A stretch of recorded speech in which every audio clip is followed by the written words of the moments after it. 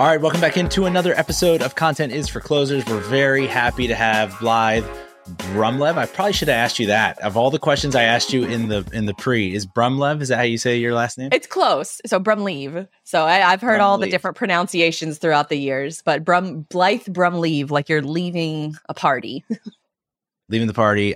My last name is Vasquez. So, I mean, I haven't heard all of the variations yet still. I'm sure there'll be new ones invented, but it's kind of like a game I play when I first meet people. But Blythe, we have you here. You are a proud member of Duval County and Duval Nation. And I have a little bit of a soft spot for the Jags myself. You guys had Nick Foles there after he took us to a title, and now have, in my opinion, the greatest coach of all time, Doug Peterson. Tell me about your thoughts on the upcoming season with the Jags. Oh my gosh. I mean, after last season, first of all, thank you for Doug Peterson, because he is the calm in the ocean that we needed after Hurricane Urban came through. I cannot tell you when you're a Jaguars fan and when you think things cannot get worse, just know that they always can. Because I think that was how last season started, is that, when we hired Urban Meyer, it was one of these things that was like, okay, we have the experienced head coach that's coming to town. We're very close proximity to the University of Florida. So it's going to be a good thing to have that kind of veteran leadership come to the organization. And after the ruin that he left our team in, because at the same time, we also drafted, quote unquote, generational talent. I hope he's still that. Trevor Lawrence is quarterback, first overall pick a couple years ago. That is our first. Drafting Trevor Lawrence was sort of the step in the quote unquote good direction that we were hoping the franchise would take after the, everything that happened. We went to the AFC Championship game in 2017, and then we just had this epic collapse. So drafting Trevor Lawrence and hiring Urban Meyer was supposed to be the thing to bring us into, the being a competitive football team. That's right. That obviously crashed and burned. But Doug Peterson, especially with his history during that 2017 season, I don't have to tell you all the things that he did. He won you guys a Super Bowl. I think back to the book that he wrote. I don't know if you actually read that book, but he wrote. I have it. Oh, you have it. Cool. Well, I was going to say he wrote in that book about the Jaguars failing and how they failed playing against the Patriots. And I remember hearing that back then. So when the rumors were that we were going to be hiring him, I was all for it, because that's the kind of leadership, that's the kind of experience that this organization really has never had before. We had Tom Coughlin for a little while, especially early in the year. We brought him back as sort of a VP role, but everybody knows he still wants to be a coach. So that situation didn't really work out on the second time around, but I really think it's one of those things where it's like, I really hope Doug Peterson is the guy. I really do. I can't take much more of this. I think he is. He's a curse breaker. He broke our curse. If you can win in Philly, you can win anywhere. And listen, Urban, Buddy just needed a night out. That was who doesn't? What a nightmare situation. I didn't like him before, couldn't stand him there, but I was really glad to see Doug get there. And I think Doug's going to have a big impact on Trevor too. So I'd get excited if I were you. But besides being a Jacksonville super fan, obviously you have built this digital platform, this career online. And I think it's so interesting because what we talk a lot about here is niching down, getting deep, burrowing into a specific niche and allowing that to guide a lot of your decision making, a lot of what you actually create. And so I'd love to hear just how did you discover the freight world? And we can get more into all the different things that you do in that space, but how did you discover that? And how did that become a passion point for you as a creator? Sure. So I was very early into sort of the blogging world. I think I started my first blog in 2007, and it was a sports and entertainment blog. And around that same time, I think it was the same week that I started that blog, I had also started working as an executive assistant at a 3PL, which for folks who don't know, a 3PL is a third-party logistics provider, meaning you're kind of the middleman to set up the trucks to meet with the customers that have the freight and vice versa. You just make sure that product gets delivered so the customers don't have to worry about where their shipments are and things like that. So I started working as an executive assistant there. And my boss at the time really sort of morphed into a mentor for me. He found out about what I was doing on the side and loved it. He was a former truck driver who worked his way up in the company that eventually bought out that company and outright owned it. So Wow. I think he kind of saw a little bit of himself in me. And so he really invested in me. He sent me to different computer training at the time. It was all like the Adobe suite, the Microsoft suite. He started sending me to social media conferences. So he really helped me to fine tune that one person marketing team and handed over all of the marketing. We had no marketing department, but he handed over the website, social media, all of that stuff to me. And it was a $140 million company. And so I'm, 26. I'm fairly new to, the internet game. I think everybody kind of was at that time. And it was also very new into social media. We were the second company or second logistics company ever on the HubSpot platform. So we were very new to all of those different sort of methodology, the inbound methodology. And so unfortunately, I worked for that company for 5 years. And then I don't want to say unfortunately, I worked for them for 5 years. I worked with them for 5 years and then unfortunately it closed. And so when it closed down, if you've ever worked in sort of trucking or transportation, you don't shut down over a long period of time. You shut down quickly. Like I found out at a dentist appointment and 2 days later, we were packing up our office. Wow. So that it was that quick. It was right before the holidays. So it was sort of like a fork in the road for me. I had a little bit, we all kind of got a severance. So I had a little bit of breathing room to kind of get through the holidays and then figure out what I wanted to do next. And what I wanted to do next was kind of, leave freight and go try out different industries. So I went to work for a local magazine. I went to work for a local radio station.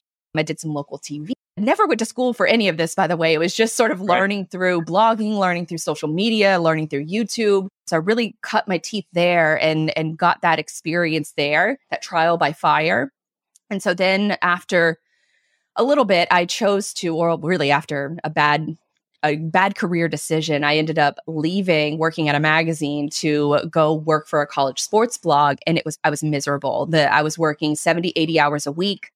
I was no longer really permitted to work on my own site because the content that I would create there, they would get upset that it wasn't on their platform.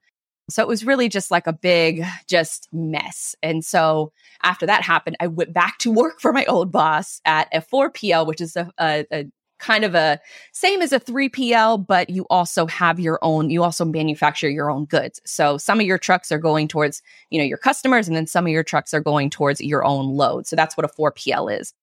And then my boss kind of got to the point where he was like, look, he's like, there's no more room for you to grow here. I need to push you out of the nest. You need to go out on your own.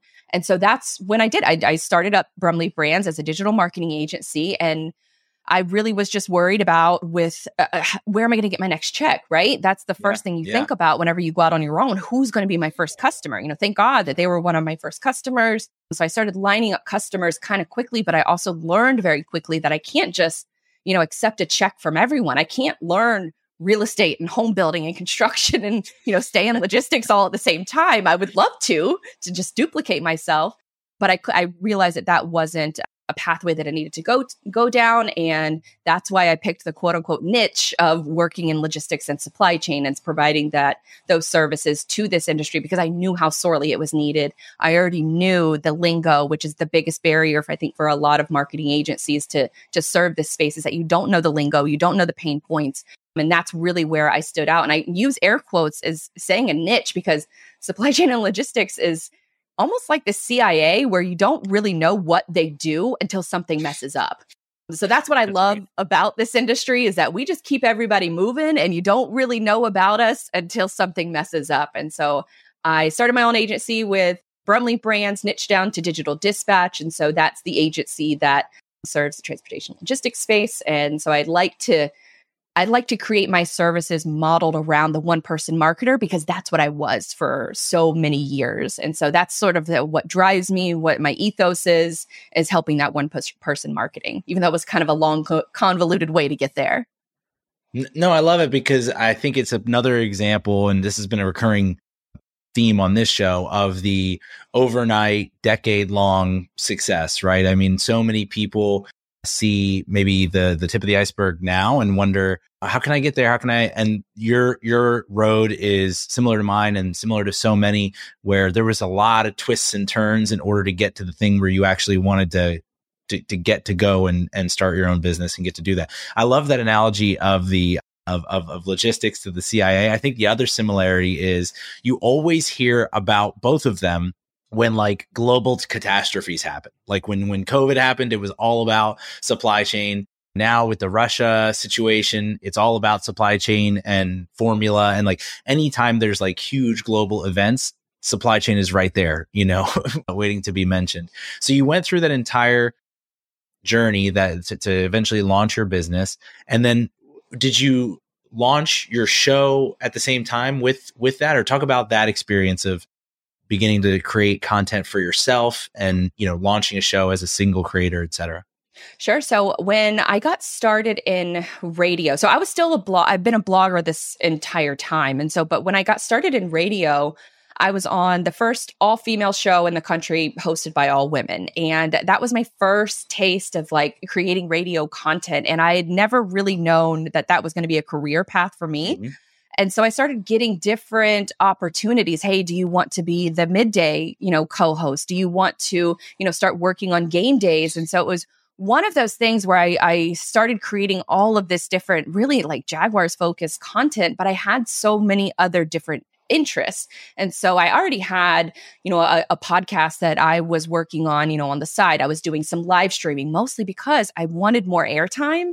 And I wasn't getting it in the capacity that I wanted, meaning I was being kind of put into the role of like the news girl or the moderator. I'm on, if you follow me on Twitter, I'm not shy to give my opinion. I think anybody on Twitter is not really shy to give their opinion on different things. So for me, that was really where I wanted to be. And I wasn't getting that airtime. So I said, I'm going to get it myself then. And so I started live streaming and turning that live stream into a podcast. And I did that starting around 2014. And I still have that podcast active, but I knew that with Digital Dispatch, I needed to do the same thing because content is king. It always has been. And so I know that I needed to start up a logistics and supply chain focused podcast, but I did not think that audience, the sports audience, was going to care, especially for like Jaguar fans. They don't care about logistics and supply chain, just talk about the team.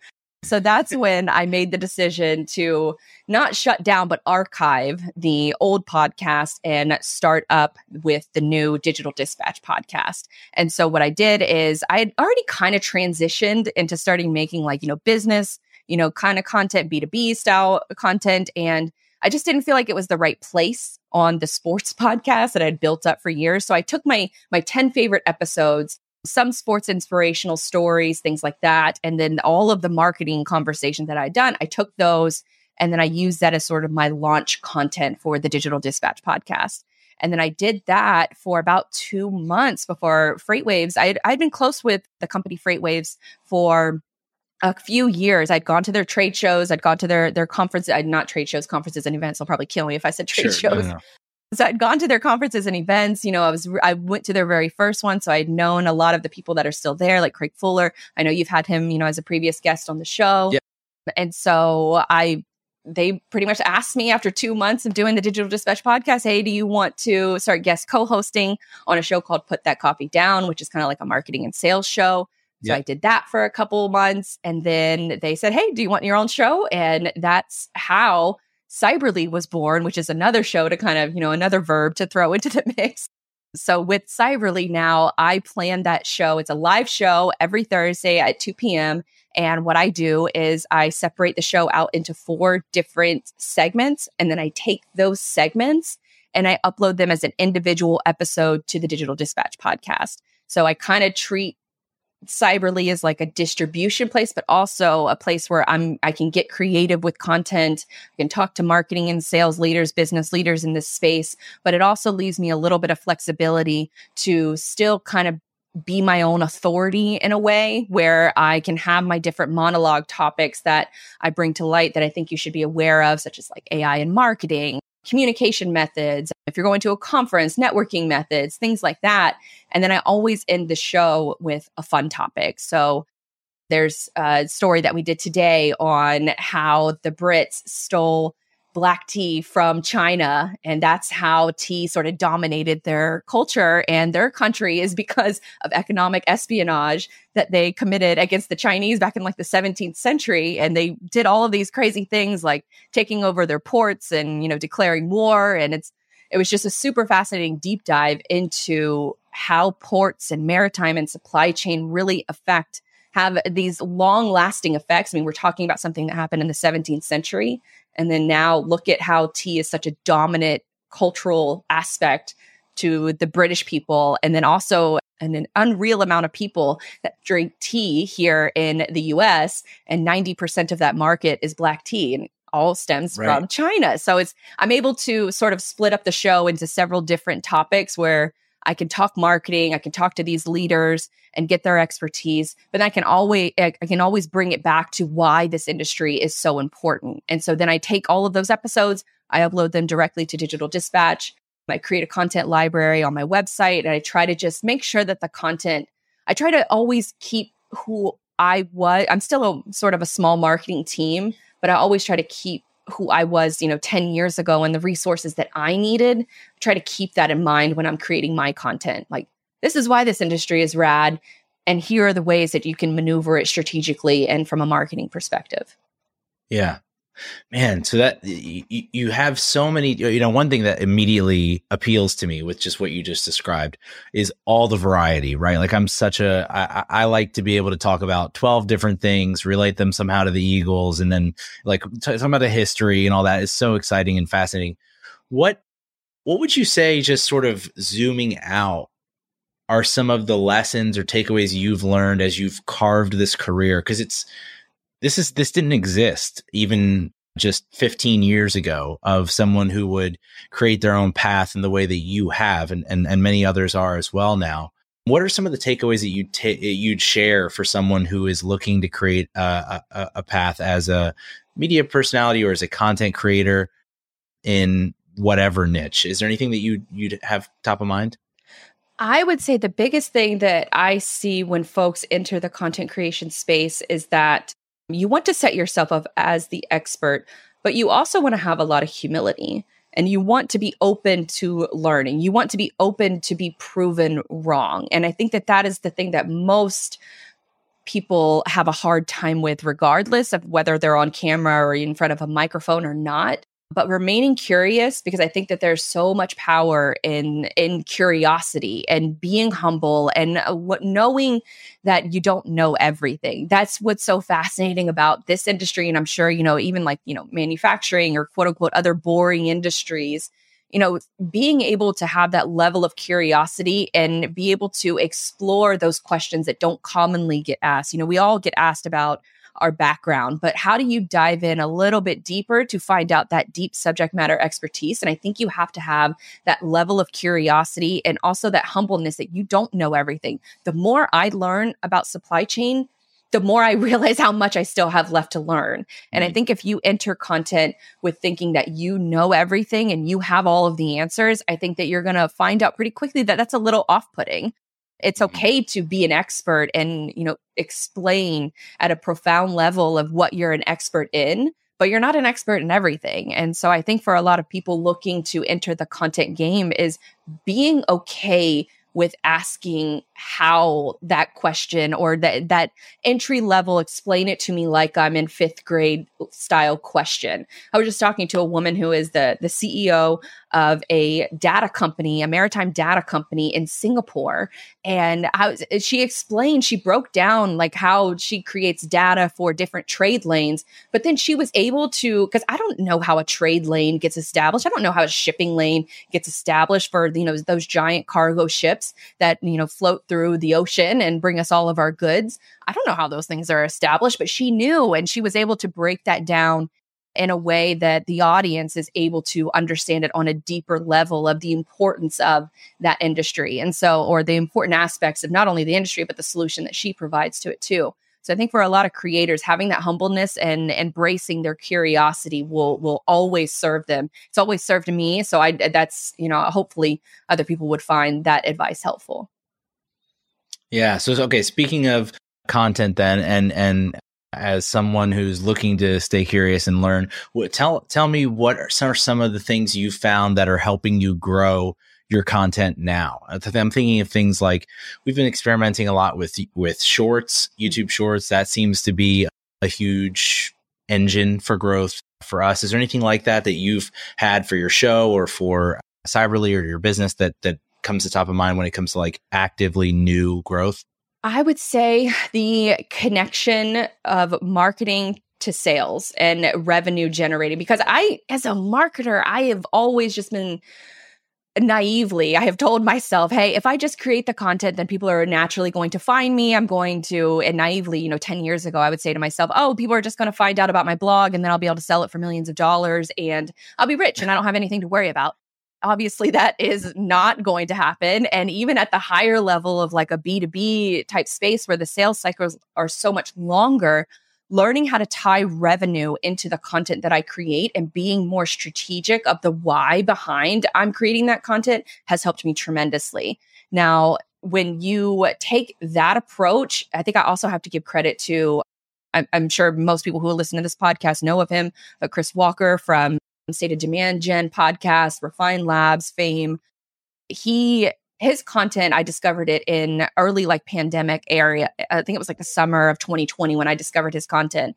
And at first, like you hear what he has to say and you kind of get mad and you kind of like, no, that's not how it works. Like you make the content, you send the leads to the landing page, they download the ebook, and then sales is supposed to take over from there. And when you hear the justification behind it, you get mad at first, and then you start looking into your own data, and then you start realizing, oh, holy shit, he's right. I need to be focused on generating revenue and tying my marketing back to it, not being obsessive about, the numbers and, attribution reports that marketing tech software provides to you, but really going at it at a deeper level where you're having conversations with your prospects and you're digging deeper. You're using, those content creation skills into those conversations where you're having with your customers, and having those conversations with my customers and prioritizing that has really driven the rest of my marketing plan. I now sort of leave it a little bit more open and a little bit more fluid, where I'm no longer planning out a 12-month content calendar. I'm allowing it to evolve after I have these conversations with prospects and with my current client base.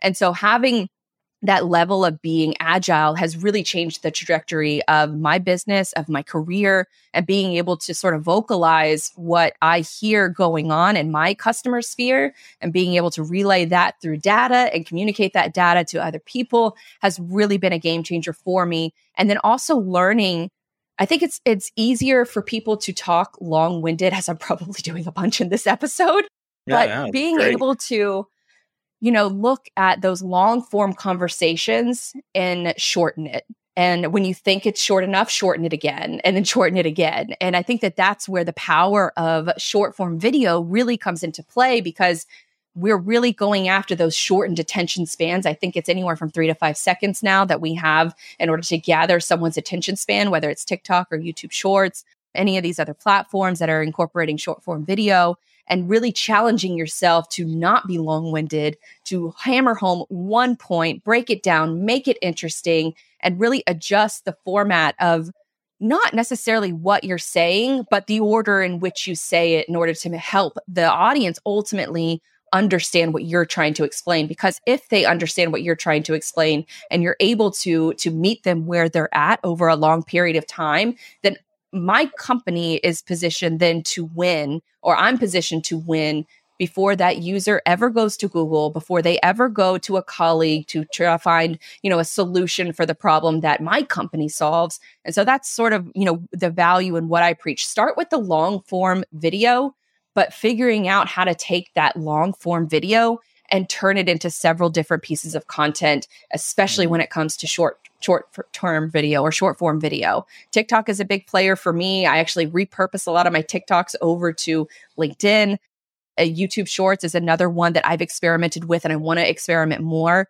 I would say I'm not really prioritizing, Reels or Snapchat or any of these other platforms. I'm only one person. I have time for 1 or 2 social media platforms, and that's what I prioritize, or those short form video platforms, but then also tying it back to, this is one thing you're going to learn if you watch this hour-long video. Here's one thing you're going to learn if you listen to a 20-minute podcast. And you can probably find several things within your content that you can then repurpose in TikTok style format, meaning you're not just taking something and cutting it up, which is what I used to do, but then you're just rephrasing it on that platform and uploading it dedicated to that platform. So then that way you're speaking to that audience in their own language instead of trying to take, maybe like a reel and speaking to an Instagram audience versus speaking to your TikTok audience, if that makes sense. Yeah, we just had on last week Andrew Warner, who's the founder of Mixergy. He has the book Stop Asking Questions for Podcast Hosts. So pretty intimidating interview for me, to be honest, because you write the book on interviewing. But he had this great analogy about to your point about connecting with your customers, using the same skills you learn in content creation to ask them good questions. He had this great analogy about, first of all, when he was trying to write his book, his editor told him, I think you're disconnected from the actual problem that these people have. Don't write anymore. Just go talk to people. And the way that he did that was he kept hosting these Scotch dinners and having to explain or ask a specific question in a way that someone who's there to drink Scotch is going to answer in like 30 seconds, I think was a really helpful exercise for him. He described that. And it got me thinking, like, so often, we bifurcate our time and the things that we do. And so this is content creation time. This is sales time. This is social time. And being able to take grains of each and kind of like cross-pollinate a little bit and being able to be efficient and concise enough to do that, I think speaks to what you were just talking about. And it's a very difficult skill to have in my experience. Yeah, you have to constantly be open to refining your process. And I think even defining your process at first is really challenging for people.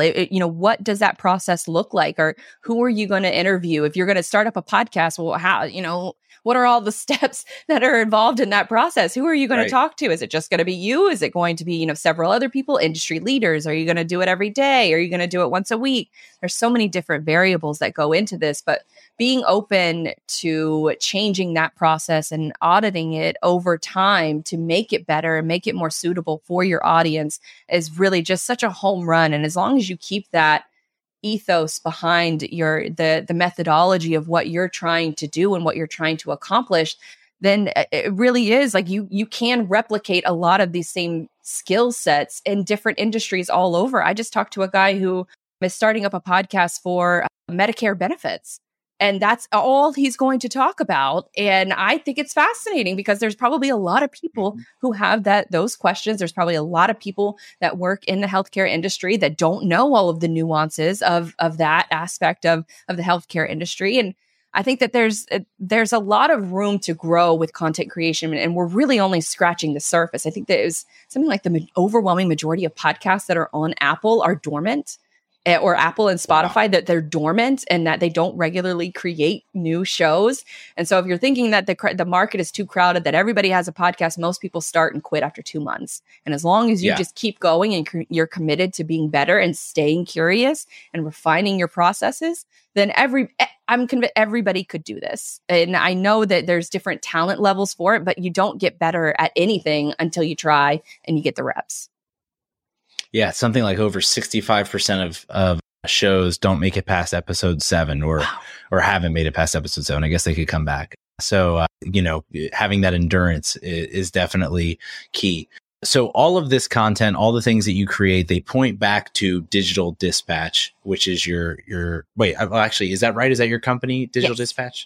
Okay, so tell us a little bit about that. Sure. So Digital Dispatch, it really started out as a marketing agency dedicated to logistics and supply chain. That's really where it's at now. But I would say less on the marketing services side of things, because I learned pretty quickly that you can have conversations like what we're having right now with your clients. But ultimately, if the executives don't want to do the work, then you're not going to see any long-term success using marketing if they don't want to put in the choir on this. So if they're not going to want to be on camera, if they don't want to be interviewed, and they only want the Happy Halloween or Merry Christmas social media posts, you're going to get blamed and you're going to be the first one to get cut when they got to make budget cuts. I'm going to have to clip this and send this to like 4 people that just popped into my head. It's going to be bad. Yeah. It's nauseating to think that you can hire an agency to help you stand out from the rest if you're not willing to be the only differentiator in that process. So we probably have a lot of aggravation in that area. So I learned pretty quickly that if the executives aren't willing to do the work, then it's kind of pointless for me to have you as a client. And so I have no problem telling clients, you're not a good fit for me if you're not willing to put in the work. But for the clients that do want to put in the work, so what we've kind of reorganized the company structure into being is more marketing operations focused. A lot of these companies have, several different marketing tools, several different sales tools. Nobody's talking to each other. None of it talks to their website. And so that's really where our bread and butter is. I've been building websites since 2007. And so for me, it was really like, how do we help these companies establish that really strong foundation? How do we bring in all of the tools that they're using and perform those audits of what are you using and why? There are over 8,000 marketing tools on the market, software marketing tools. And a lot of these companies are wasting a lot of money in areas where they could take that budget and they could do something better with their marketing dollars. So bringing those all into one full circle, analyzing what's working, what's tied to business objectives, and then helping them establish that really strong foundation. And then I use all of the content that I create for Cyberly that I, package up into different specific niche episodes into Digital Dispatch. So I really use the content to help educate my clients and help educate the audience into how, okay, you have the foundation set with your website, set with all of your different tools that are integrated. Now it's up to you to go out there and go execute. And so that's where we help them with the content. And that's sort of our differentiator. Where at the crux of it, we're really a hosting and maintenance provider for a lot of these companies. But then on the additional benefit side of things, it's our content that helps set the company apart from our competitors, because we're always going to be in the trenches. We're always going to be wanting to get better with our content. So I have no problem sharing my processes and how I do it. And I share it with the audience and I share it with our customer base first. And so it's up to them to take it to the next level. And some of them do and some of them don't. But at least your website and your marketing ops are set up in a way that you will see success or you will see what you need to improve after you get started. That seems like a much less aggravating way to go about things. You're making me rethink a lot. I'm telling you, I learned during COVID, people need hosting and maintenance. They don't need marketing. And so working through a recession, working through COVID, hosting and maintenance is something that people are more than willing to just get off of their plate so they don't have to deal with it. And then bringing it full circle with marketing operations, it just makes a ton of sense because you're in the industry every day, as am I. As probably with a lot of people that are listening to this. And if you can provide that sort of full circle education, I think that and you lead with education, you're always going to have people that trust you, whether they do business or not with you. The business is the side effect. And that's, eventually what, creating, when I let go of gating my content and having that control over the lead process and what I thought, was a good process to have that I learned in, 2010. When I let go of that process, it was just so incredibly freeing because then I'm like an open book. I'll tell you exactly what my process looks like. I'll tell you exactly what I think your process should look like. It's up to you to actually go and execute it. Awesome. Well, Blythe, thank you so much for spending some time with us, for sharing your strategy and all the things that your story with us. If folks want to check in on all the work that you're doing and follow along as you continue on, where's the best place for them to connect with you? Sure. So I created a link tree, but like a personal one. So everythingislogistics.com is where you can find sort of like a mini website, micro website. You can find, Cyberly Show, Digital Dispatch, our product services, all that, and plus all of my social media. So if you want just one-stop place where you can access all of that, everythingislogistics.com.